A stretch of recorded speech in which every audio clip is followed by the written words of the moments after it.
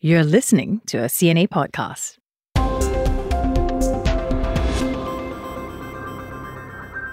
I work in news, and if you're listening to this podcast, you're also probably interested in what happens in our world.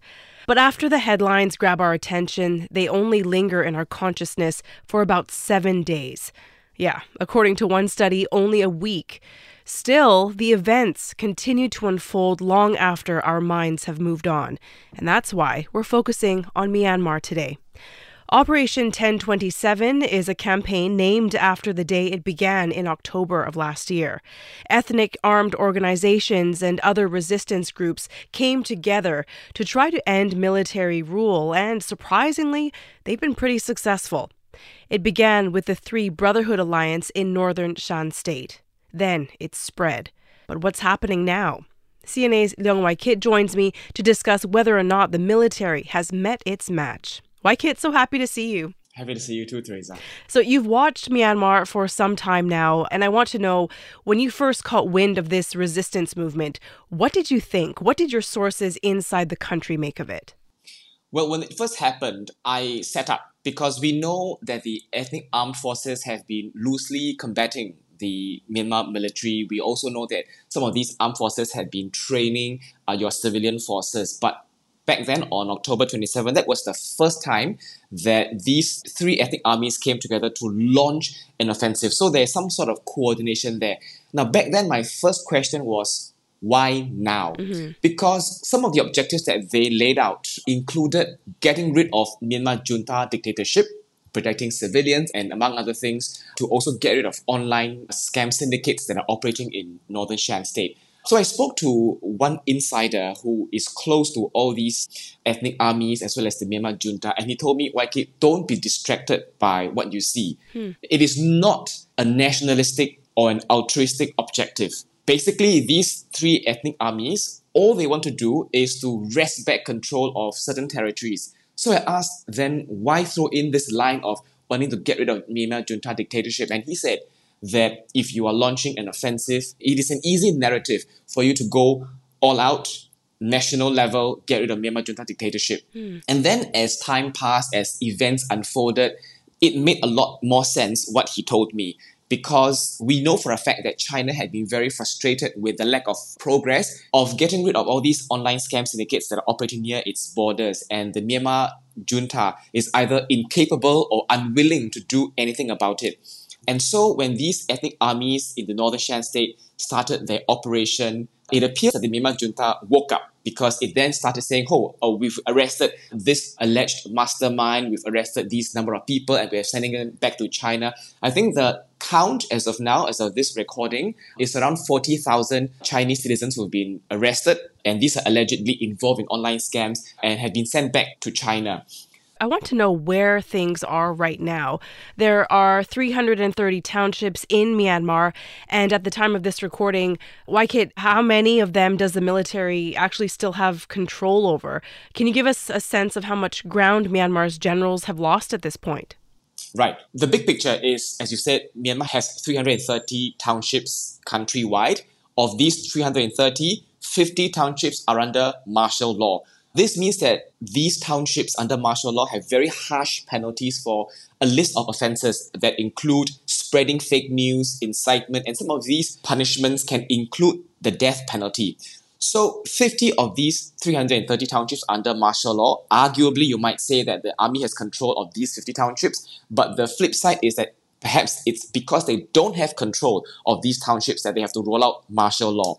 What we know for a fact is that the Myanmar junta has openly said it doesn't have full control of the country. It has about 52% control in Myanmar. The opposing National Unity Government says that it has control of some 54% of the country. What this means is that they have set up your administrative systems, they have their own civilian policemen, judiciary systems in those towns. But the trick here is this. Recently, the Myanmar junta had vowed to attack all these seized towns and just bomb them, quote-unquote, non-stop. So even if one party has control over another, violence looks set to continue. We're on the cusp of the 3-year anniversary of the military coup. That's going to be February 1st. And the military, they seem to have an iron grip on power for much of this time, Kit. But then, we heard reports starting to emerge, low morale among soldiers, there were defections. What would you say are the main reasons that this resistance movement has been able to take hold in the first place? I think it is the element of surprise. Remember, October 27 was the day of the launch. Mm-hmm. Weeks before that, the Myanmar army had held its yearly anniversary of the nationwide ceasefire agreement event. So leaders of these ethnic armies who were planning to attack the Myanmar army had attended that event. So it was a surprise because the Myanmar army had later on come out to slam these ethnic armies, saying that, hey, you're hypocrites. You came to Naypyidaw, came together and said, we want peace. And then weeks later, you attacked behind our back. So there was this element of surprise. And I would say that even the National Unity Government was caught off guard. I would say that even the NUG was not involved in the planning. I mean, I reached out to the NUG to ask very directly, where were you in the planning process? The answer was, YK, we're not at liberty to tell you this, but I can tell you that the NUG's objective matches objectives of the Brotherhood Alliance, and it is to get rid of Myanmar junta dictatorship. So it tells you that there's some element of surprise. And when you have this element of surprise, you are suddenly caught off guard. And which is why the first wave of attacks perhaps surprised the Myanmar army. And remember that it's not just northern Shan state that we are seeing fighting. We also see Rakhine State, run by the Arakan army, who is also part of the Brotherhood Alliance, also attacking the Myanmar army. So in terms of tactics, you suddenly have all your soldiers being, say, deployed to one area, and then weeks later, your Arakan army attacks in another area. So there's this element of surprise. But I must say that the Myanmar army is now back on its momentum. It is using airstrikes to counter attacks. Of course, at this point of recording, one of the latest airstrikes is in Sagaing, where children among the 16 thereabout civilians have died as a result of all these airstrikes. On your point about defections, yes, even before the Myanmar military, defections are quite common, but not by such huge numbers. The latest defection is the first regional level defection, some 2,000 over soldiers surrendering. So you can imagine the amount of ammunition, the weapons that they surrender to the resistance forces. Yeah. There are a few theories as to why they defect. One, perhaps they are genuinely tired. They're genuinely afraid that, look, if we fight back, the Myanmar army is not going to back us up. So that could be one theory. There are also analysts saying that the fact that these soldiers on the ground are not firing a single shot to fight back tells us that the Myanmar army has no other tactic other than airstrikes. But there's also another expert. He's been looking into the peace process of the Myanmar army as well as the ethnic armies, and he said that these defections could be a political chip, a bargaining chip, if you will. Now, his name is Amaratiha. He is, like I said, an expert on the peace process. Let's take a listen to what he said. There are different kind of narrative in there. Some people said the commander in that area unilaterally decided to withdraw without having any order. Some say this is a political agreement, but they do so soon before the final agreement is reached.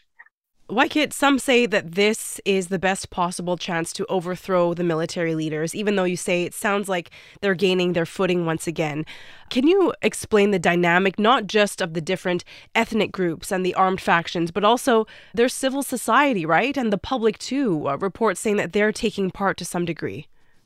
Right. Right now, every stakeholder, your ethnic armed groups, the civilians, as well as members of public, or rather the civilian national unity government and the members of public, they all have their own goals, but they all overlap. Right now, the most overlapped in that center of all this Venn diagram is they want to get rid of Myanmar junta dictatorship. But essentially, they all want different things. The NUG, for instance, wants the Myanmar army to go back to the barracks where they belong, don't interfere in politics, don't even have your guaranteed 25% of army MPs in parliament. They want them to go back to the barracks. The ethnic armed forces have been for the longest time fighting for more autonomy, more territory. Civilians, of course, they want their voices to be heard. They have voted for Aung San Suu Kyi's National League for Democracy Party overwhelmingly in 2020. So all these different stakeholders have different goals. But right now, the common goal is to fight the Myanmar junta dictatorship and get rid of them. Okay, so the National Unity Government, or NUG, as you mentioned, they're the government in exile formed by lawmakers and MPs, and they were ousted during the coup about 3 years ago. Specifically, YKit, what's their role in this operation? And a lot of people wondering, where does Aung San Suu Kyi feature in all of this? Nowhere. Nowhere. Aung San Suu Kyi is incommunicado, but my latest information from my source tells me that she's in jail. So we don't know where she is. She has no access to anyone. But I must say that the NUG, the National Unity Government, is in a way an extension or a manifestation of what Aung San Suu Kyi herself wants. Because after the 2020 elections, which I'll repeat, the NLD had won overwhelmingly, even faring better than 2015. But Aung San Suu Kyi back then appeared to have heard people's voices because people had been critical of her, saying that, look, majority of your ministers are Burma majority. And so she had this idea of a national unity government to be more inclusive, to put in more ethnic voices in the government. But before she could roll that out, of course, the coup happened. So the ousted lawmakers as well as other stakeholders came together to form the National Unity Government. So in a way, that is Aung San Suu Kyi's vision. But what they're currently doing in this context of forming People's Defense Forces, which are civilian troops to fight against the Myanmar army, we don't know whether or not Aung San Suu Kyi would agree to what they're doing. I really like your description of these agendas in terms of a Venn diagram. You know, on the surface, it seems pretty clear that there's one goal, get rid of the military, but that's not where the story ends. Our colleague on the podcast team, his name is Sai. He's actually sitting right next to me as we speak. He is from Myanmar, and he went to visit his parents just last month over the holidays. And when he came back, I asked him, what is life like right now for the average person under military rule? And he said his parents, his brother, they still go to work, they still get groceries. It's pretty normal in Yangon at least. But what really struck me was what he said when I asked what has changed the most for him. And he said that it's the feeling that he has when he walks down the street. Sai told me he's on edge. He sort of looks over his shoulder because there's a climate of fear now ever since the coup happened. And YKit, he told me people are getting robbed, they're getting scammed more frequently because that sense of law and order has somewhat disappeared. Observers say what happens next if the military is ousted is a huge question mark, right? There's so many people vying for power, different groups jostling for position. They have their own agendas, as we spoke about. If the military were to be removed, who would take their place, YKit? What are your sources saying about a potential political vacuum if this military leadership collapses? Well, this is a very big question to tackle, Teresa. Yeah. And I read an article where my friend Sharon Sia from IC's Yusof Ishak Institute, she's an expert on ASEAN, and she's also a former diplomat. And that question was tackled in that article. And the question was whether or not ASEAN was ready if Myanmar were to break up. And she said ASEAN would most certainly be caught off guard. I agree with Sharon, but I might not use the words caught off guard. I might say surprise. And I say this because I don't think, and this is my personal take, based on observations and having spoken to people, I don't think the Myanmar army would ever falter. It has not been out of the political scene for the longest time. And even after the coup, yes, we have seen reshuffles. In fact, just yesterday, of course, we're recording today. Yesterday, there was a major reshuffle in the Navy. There was a major reshuffle of certain security advisors. And there have been such major reshuffles since 2021. We've also seen the Myanmar army taking action against its own people for what it calls corruption. I've also been hearing sources telling me that, hey, the retired senior generals are very unhappy with what Min Aung Hlaing is doing. They don't agree with him. And other sources have also told me that, yes, they don't agree with what Min Aung Hlaing is doing, but nobody is going to step up and say, I'm going to take over you. So there's a very low chance of a coup within a coup. So all these signs show that the Myanmar army is still going to be there. The structure is still going to be there. It's a matter of who is the puppet master, so to speak. So I agree with Sharon that ASEAN would be caught off guard or surprised because we don't see this coming. We don't see that the Myanmar army is going to be out of the equation anytime. Do any of your contacts or people that you've talked to had any sense that the military is afraid right now, though? Well, I personally feel that the Myanmar army is concerned, not afraid, but concerned on one particular thing. The hope that people are having. Hope that people have that they will eventually overthrow the Myanmar junta. And I say this because shortly after 1027, it began its campaign of pointing out fake news. And it's doing this every day, saying that, oh, this piece of news, that this plane was shot down or this village was burned, fake news. I strongly believe that the Myanmar army recognizes that this is something they have to fight, because if people have hope, they could be motivated to do more. So what this tells me is that the Myanmar army clearly knows that people's voices could be a threat to itself. Therefore, it's doing what it can on the online sphere to point out, oh, this is fake news. And in areas where they can't control, experts are saying that they're using airstrikes to just bomb villages. So maybe they're not truly afraid that they will be toppled, but they are concerned that these are some of the things that could poke holes into their authority, their hold onto power. And Teresa, I want to talk a little bit about balkanization, or the fear of the country breaking up.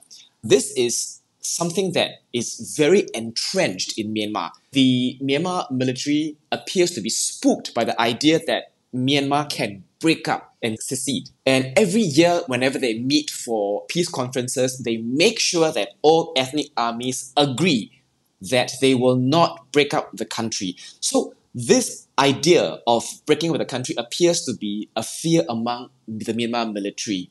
But my source, my expert, Amaratiha, says that this may not be the case. He says that the army has to use this fear of balkanization to secure their power. Let's take a listen to what Amaratiha said. The military always needs some form of political objective, so they can keep maintaining as a political leadership role. So without this ideology, there is no political cost for the Myanmar military to be part of political leadership. Now, that is Amaratiha's view. I have a different take. Of late, the Myanmar army has been raising the point of, oh, these, so to speak, terrorists are attacking the country and we could eventually be at risk of breaking up. What this tells me is that the Myanmar army is now using this phrase, which is, like I said, very closely linked to the constitution, which protects the country from breaking up. My take is that the Myanmar army wants to raise this to perhaps warn others that if you force my hand, I can take even more drastic measures to attack you, to protect the country from breaking up. But again, that's my view based on my observations. China, you mentioned China off the top. It was a factor at the beginning of this resistance movement. They have influence in this conflict, don't they? They brokered a temporary ceasefire last month. They've mediated peace talks as well. Is China going to be the answer here? What's Beijing's end goal in Myanmar? Right. Now, I must say that as we speak, on this day of recording, China is holding its third round of peace talks. The previous two rounds, as you mentioned, Teresa, there was a truce that was brought up, but it wasn't adhered to. Now, what's at stake for China?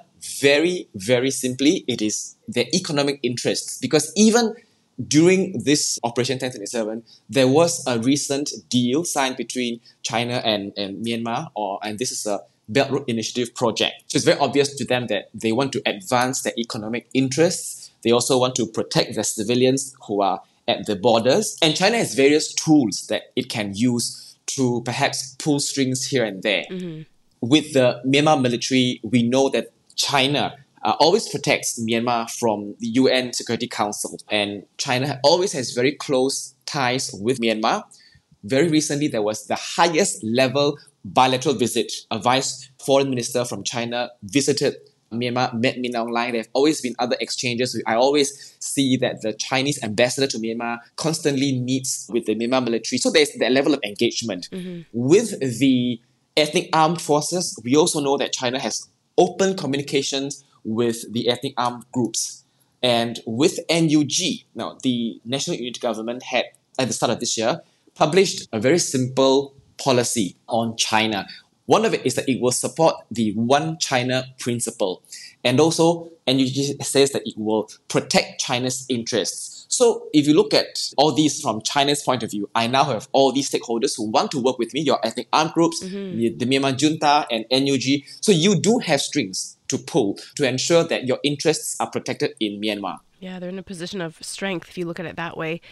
Waikit ASEAN, they've been criticized for its lack of an effective policy on Myanmar, the failed 5-point consensus, of course. How prepared would you say is ASEAN for the military leadership to be removed? You mentioned it's highly unlikely, but if something were to happen, is there concern among ASEAN about, say, migration across borders? Or would you say that the bloc is too distracted by other conflicts in the world? If I were to pose this question to any minister or any leader in ASEAN, they will say they're not distracted because it is important for the bloc to make sure that they can handle the issues in its own backyard.